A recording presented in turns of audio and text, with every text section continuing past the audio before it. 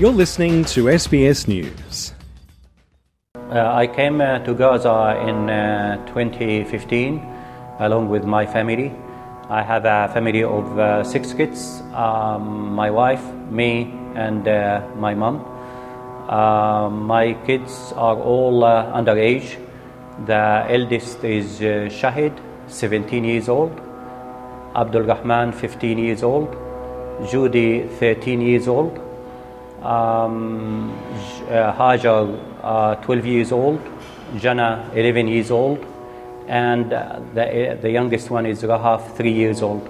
Yeah, I lived in Gaza, Gaza City, which is the biggest city in Gaza Strip, and there all my family, my brothers and sisters, and I work there. So yeah, I live in Gaza.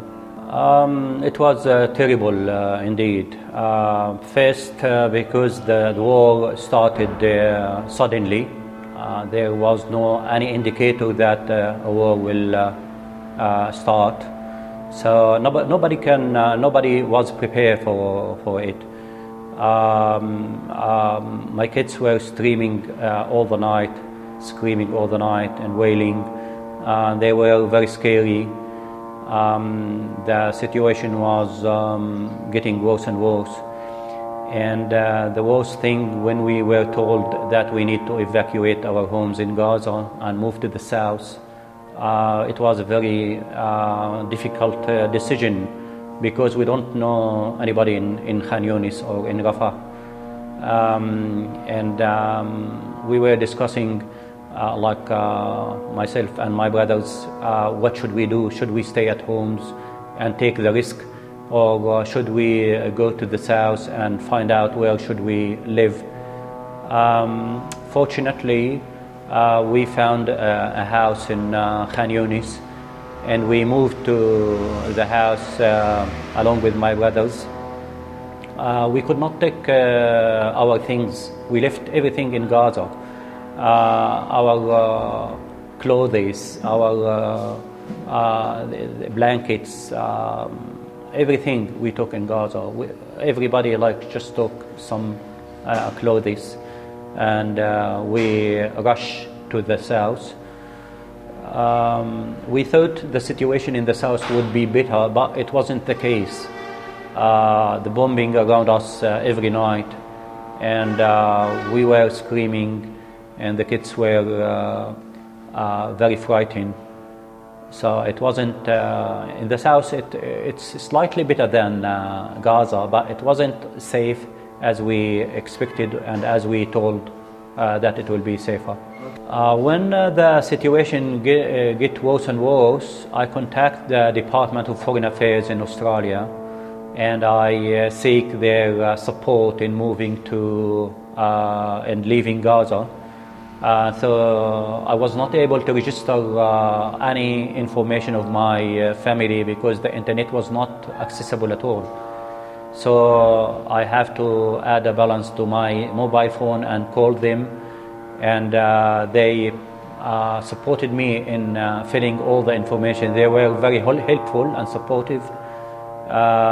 So they registered all my family members at the Smart Traveller, and we waited until our family names were listed in the traveller list. But unfortunately, my name and my mom's name was not listed. We all traveled together to Rafah crossing point, but unfortunately, my family went through and proceed to Cairo, but my mom and myself was told, no, your name have not been listed, so you have to go back to Gaza. So we came back to Gaza, and we suffer a lot in Rafah crossing point. We spent 2 days without sleeping, and it was cold there. We could not find enough food, and we were very tired, especially my mom. She's an old lady. She's 80 years old, and when we came back to Khan Yunis, The night was very terrifying because a lot of Israeli tanks were surrounding the neighborhood area and shooting continuously all the night. The house was trembling and the windows were opened from the shooting, and we have to wake up all the night. So it was very terrible night. That was before before they agreed on ceasing fire. There is no information why my name was not listed. My mom's name was listed later on when we came back to Gaza, but my name, unfortunately, until now, we have not received any approval for me.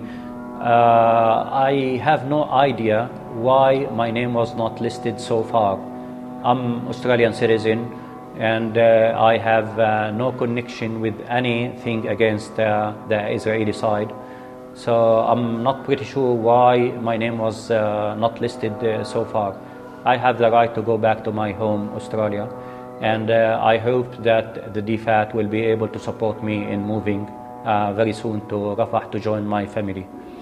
I can't do nothing. I only follow up with the DFAT on a daily basis. They are very supportive, but they said the decision is not on their hand. They only can push and follow up, and I'm pretty sure that they're doing their best. But I hope that finally I will be able to move to Cairo. My family, my wife is pregnant, and she's expecting to deliver the baby in 1 month. She needs my support during this hard period. My kids also need my support in this period because their mom will be busy with the newborn baby, so she will not be able to look after them. They need someone to look after them. They live in Cairo. They do not used to live there. It's a foreign country for us, and they do not know how to manage, how to buy their things, how to go to school, how to do the day-to-day operation.